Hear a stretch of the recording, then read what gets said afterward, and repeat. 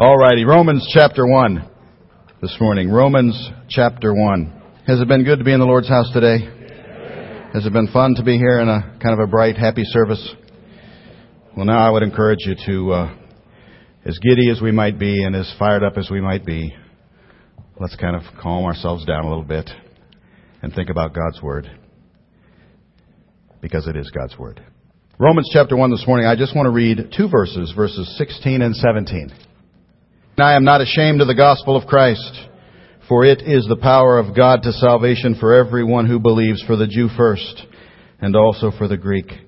For in it the righteousness of God is revealed from faith to faith, as it is written, the just shall live by faith. Pray with me. Father, we're so thankful for the privilege now of all that we've experienced today. But we're thankful also that we can now look at your Word.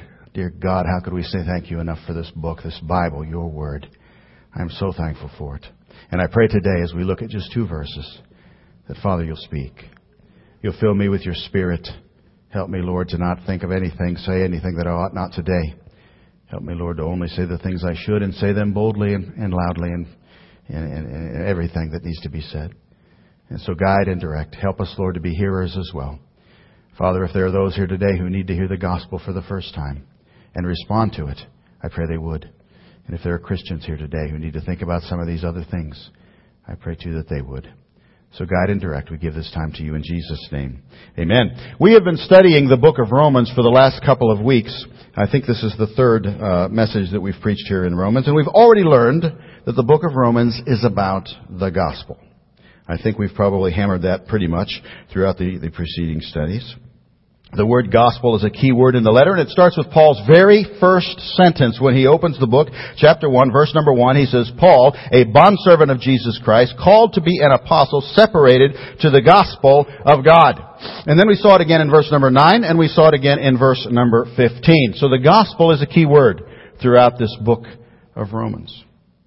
Well, we come now today to what I think are the key verses of the entire book. I don't know if I've mentioned that or not prior to this, but if I didn't, I'm mentioning it now. Verses 16 and 17 are the key verses to the book of Romans. You ought to circle them in your Bible and write the little word key beside it, or a star or something, because these verses describe everything that the Apostle Paul is going to talk about throughout the rest of this book, the gospel. But even as I say that, I think to myself, well, we ought to stop and ask, do we know what the word gospel means? I know we've probably talked about it the last couple of times, but, it is one of those examples of Christian speak. It is one of those words that we throw out that someone who might walk in here who has never heard from the Bible before might not know what it means. And so, we're going to from time to time have to make sure we do. If we're going to talk about the gospel a lot, we've got to talk about what the gospel means. And the gospel means good news. That's all the word means. Good news. It is news.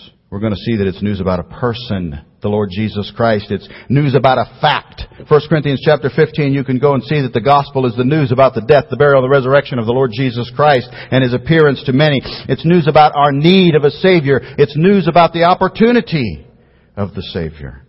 It's news about a gift. And as Isaiah chapter 53 says, it's unbelievable news. Who hath believed our report? It's just unbelievable news. And so, these two verses that we're going to look at today talk about the gospel, and they are the key verses to the book of Romans. And so I just want to spend a few minutes this morning. I know you probably smell food. Does anybody smell food this morning? Put it out of your mind for the next 20 minutes or so, and let's look at these two verses and see if we can't learn something from them today. And as we look at them, I'm just going to pull out a few phrases and talk about the phrases and kind of dissect these verses. The first phrase I want to talk about is the gospel of Christ. The gospel of Christ. Paul said, I am not ashamed of the gospel of Christ. And I don't think we can rightly consider the gospel in any way, shape, or form without recognizing that it is first and foremost news about a person, and that person is the Lord Jesus Christ. At Christmas time every year, we hear this quaint little saying, don't we? Jesus is the reason for the season. How many of you have heard that? We've all heard that. We probably have a little thing on our fridge or something like that says Jesus is the reason for the season. And it's good. It's a useful reminder. We ought to think about that at Christmas time. But I think also we need to remind ourselves that Jesus is the center of the gospel. Paul said, I am not ashamed of the gospel of Christ. So often when Paul would mention this gospel, this news, that's the way he would describe it. The gospel of Christ. When he wrote to the Galatians in Galatians chapter 1, he said, there are some who trouble you and want to pervert the gospel of Christ. Later in Romans, we'll get to chapter 15, and we'll see him say this, I know that when I come to you, I shall come in the fullness of the blessing of the gospel of Christ. To the Corinthians, he said, what is my reward then? That when I preach the gospel, I may present the gospel of Christ without charge, that I may not abuse my authority in the gospel. And so over and over, we see this. And certainly we cannot read our Bibles, we cannot read our New Testaments without seeing this truth. The gospel is good news about a person. We take the person out and there is no good news. We take the person out, there is no gospel. It's about a person, the Lord Jesus Christ. Here's what one man said about that. He said, first we recollect that this gospel, this glad tidings, is in its essence Jesus Christ. It is supremely He, not it. Person, not theory.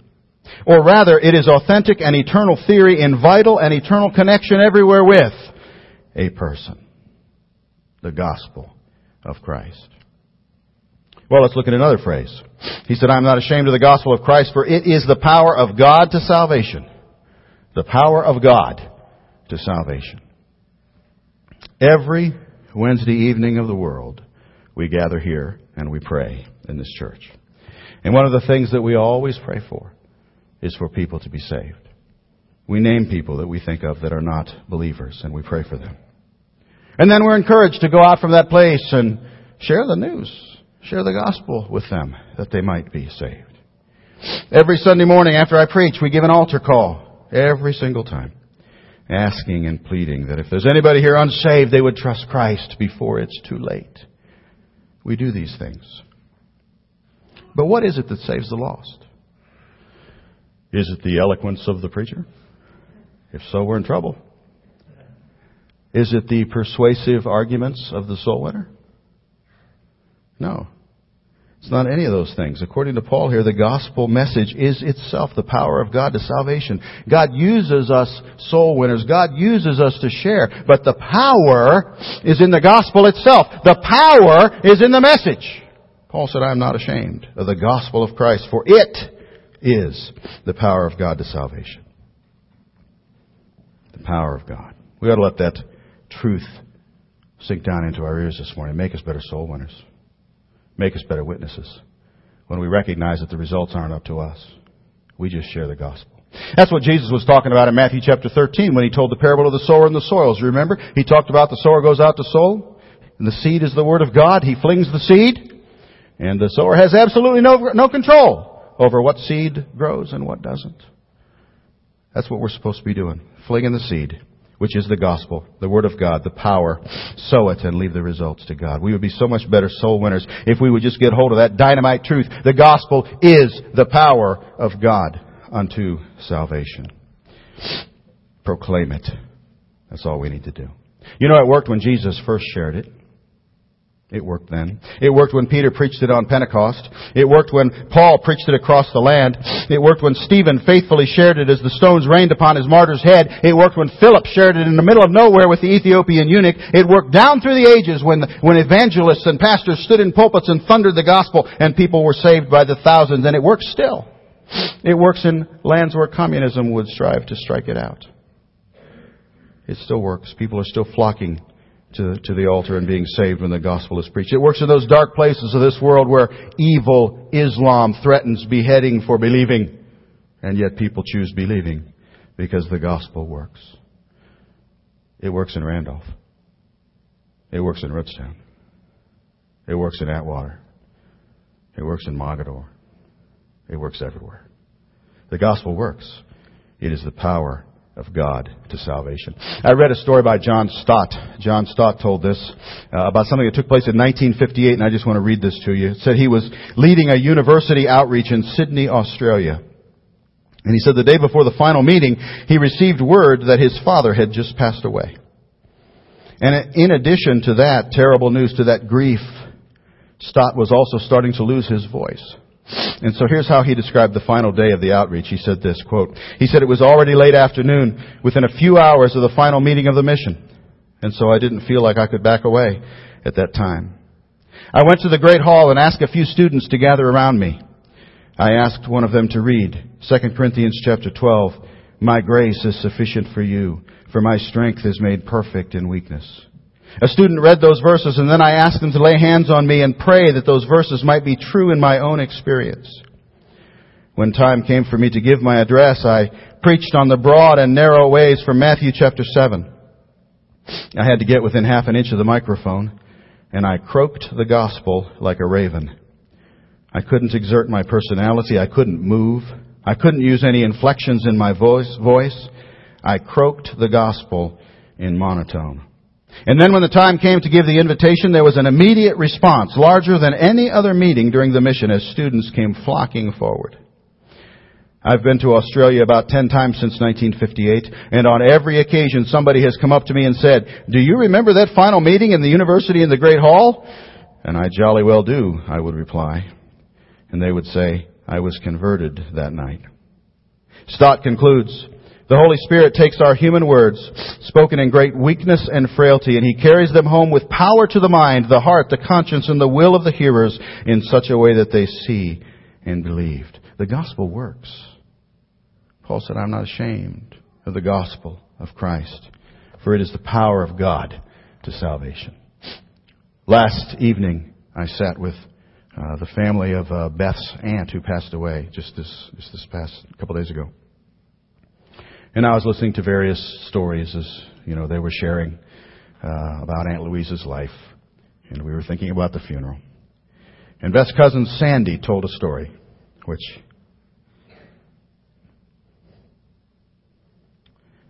I doubt I will ever forget. She told how Aunt Louise was a Lutheran. She had been raised in a Lutheran church, and all of her life she'd been Lutheran. And she went to Lutheran church because that's what she'd always done. All of her life she went to Lutheran church. One day Sandy was invited to a Bible study, and she went and attended the Bible study. And she came back from the Bible study and began to share with her mom what she had heard. And they were studying the book of Romans in the Bible study. Well, later down the road, as they re-examined this situation, they realized neither one of them were saved at the time. Louise was not saved, and neither was Sandy. But Sandy would come home from this Bible study and share what she had learned in the Bible study with her mom. Her mom, being a staunch Lutheran, was very, very concerned. Thought that maybe she was attending a cult or something, and was trying to keep her from doing this. But Sandy persevered. She went. She loved the Bible study. She would hear things. She'd come home. She'd share them with her mom. And the amazing thing is that God used that. And both of them, neither of whom were saved at the time, both of them ended up trusting Christ as a result of the gospel that was being shared by someone who wasn't even saved. It even works when the person who's delivering it is not a believer. The power is not in the person. The power is in the gospel. I am not ashamed of the gospel of Christ, for it is the power of God to salvation. Even when shared by one who hadn't yet accepted it herself. That just amazes me. Well, another phrase. Let's look at that phrase, for everyone who believes. For everyone who believes. I am not ashamed of the gospel of Christ, for it is the power of God to salvation for everyone who believes. And we don't want to skip that one. That one's pretty important. It's just something that we have to recognize. You have to believe it. You have to believe it. You have to believe it. One day Paul and Silas were thrown into prison for nothing other than the fact that they were believers because of their faith. And while they were in there, they sang. I'm sure they were singing the gospel. While they were in there, they prayed. I'm sure the gospel was part of that as well. And while they were singing and praying, a miracle occurred. God caused an earthquake which shook the prison doors open and shook the manacles right off of their hands. The jailer had been hearing and seeing this. He had heard it all. It said he was shaken to his very core. And we read in Acts chapter 16 that he brought them out, Paul and Silas, and said, "Sirs, what must I do to be saved?" And they said, "Believe on the Lord Jesus Christ, and you will be saved, you and your household." Then they spoke the word of the Lord to him and to all who were in his house. The gospel was preached. It had power. He had to believe. He had to believe it. One day Philip preached the gospel to a man out in the middle of nowhere. They're out in the middle of nowhere. He was an Ethiopian eunuch, and yet the gospel worked. The man heard it, and he wanted to respond, and he said so to Philip. And you know what Philip said to him? He said, "You need to believe with all of your heart." And he did, and he was saved, and he was baptized. The gospel was preached. It has power, but you have to believe. You have to believe it. If you do, the power of God is applied to you and you're saved. If you don't, you die in your sins, lost, and spend eternity in hell. Listen to what the Bible says about that. The Bible says God so loved the world that He gave His only begotten Son, that whoever believes in Him should not perish but have everlasting life. For God did not send His Son into the world to condemn the world, but that the world through Him might be saved. He who believes in Him is not condemned, but he who does not believe is condemned already, because he has not believed in the name of the only begotten Son of God. You have to believe. And then there's another phrase here. In it, the righteousness of God is revealed from faith to faith. The righteousness of God is revealed from faith to faith. I don't think I'm going to say very much about this because I think it's a little bit redundant with that last point. It's talking about faith. It's talking about belief. And Paul's going to develop all these things more as we go through this letter anyway. But I did want to mention that little phrase, faith to faith. I think that's an important phrase. I think it bears mentioning. Because what he's saying there is that everything we're talking about is a matter of faith. Everything. Beginning to end. Start to finish. Faith. We are saved by faith. We are kept by faith. We live by faith. We die in faith. And we will spend eternity with Christ in glory because of faith. And maybe you see that a little bit more clearly if I read those two verses to you in a different translation. Because faith to faith maybe doesn't say it as clearly as one of these. How about the way it's rendered in the New Living Translation? I am not ashamed of this good news about Christ. It is the power of God at work, saving everyone who believes, the Jew first, and also the Gentile. This good news tells us how God makes us right in His sight. This is accomplished from start to finish by faith. As the Scriptures say, it is through faith that a righteous person has life. Did you get that? It is accomplished from start to finish by faith. From faith to faith. The NIV says, I am not ashamed of the gospel because it is the power of God that brings salvation to everyone who believes, first to the Jew, then to the Gentile. For in the gospel the righteousness of God is revealed, a righteousness that is by faith from first to last. Just as it is written, the righteous will live by faith. It's all a matter of faith. And faith is simply believing. And faith is simply trusting. So from faith to faith. Well, let me conclude this morning. And let me conclude this morning by taking aim at the same two groups that the Apostle Paul is aiming at here. And if you're reading these verses, the first thing you're probably going to say is Jews and Gentiles? Is that what you're talking about? Jews and Gentiles? No, that's not what I'm talking about. I don't think Paul is aiming this just at Jews and Gentiles. I think he included those two right there, just simply to remind us that this thing is universal. All people everywhere. The gospel works with all of them. No, I don't think that's the two types of people that Paul had in mind. I think he had the same two types of people in mind that he always had in mind. The lost and the saved. That's the only two types of people there were in Rome. That's the only two types of people there are anywhere. That's the only two types of people there have ever been. The lost and the saved. And so let me say something this morning to those of you who might be in that first group. You might not like to think of yourself as lost, but if you're not a believer in the Lord Jesus Christ, that's how the Bible describes you. You're lost. And so let me ask you this morning, do you believe these things? Do you believe these things? You see, here's the deal. You might not like it, but it's true.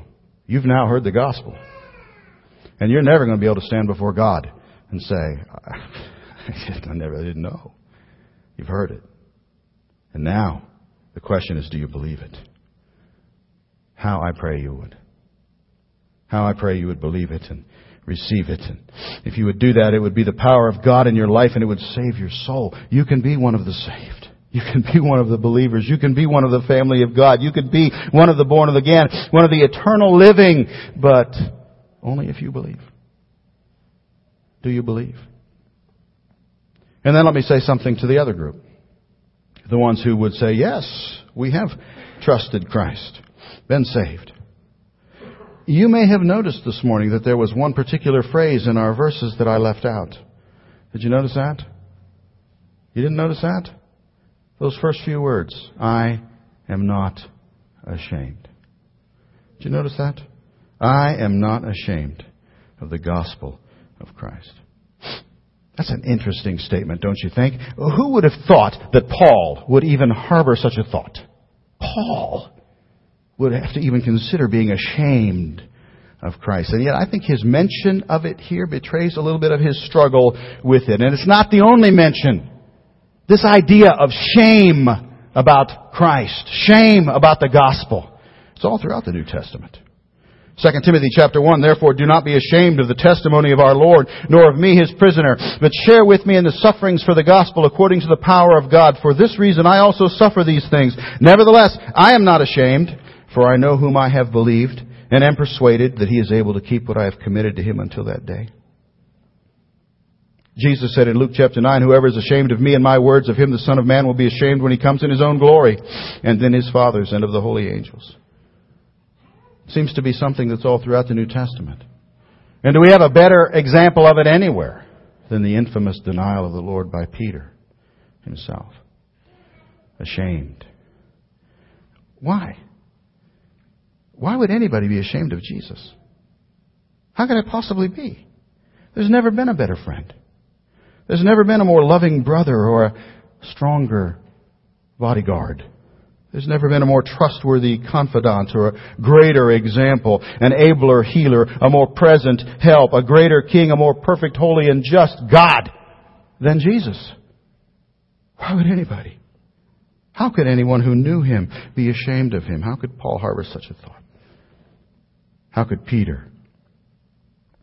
Well, before we get up on our high horse of judgment against these guys, let's turn the searchlight on ourselves for just a minute. Let's remember that time you sat at breakfast and felt the Holy Spirit nudge you to hand the waitress a tract. Did that ever happen? And the tract was still in your pocket when you left. Or how about when you found yourself suddenly alone with that very person you've prayed God would save? Over and over in prayer meeting on Wednesday night. And prayed and prayed and prayed. And now all of a sudden you find yourself alone with them. The opportunity's there. You feel the Holy Spirit nudging you. Silence. Ashamed? What about when calls for testimonies ring out and you have nothing to say about the glorious Savior whose blood ran down the cross for you? How can that be? Ashamed? What of altar calls when the Holy Spirit prompts you? You know you ought to step out. You know you need to come and let people know that the Lord is working in your life. You refuse to budge. Ashamed? What of times when one of the current spate of anti-God subjects comes up at work? You're standing at the water cooler and somebody starts talking about evolution versus creation and making fun of God. Or homosexual marriage. Or any of the other things that God has said He hates. And you stand there silently. Ashamed?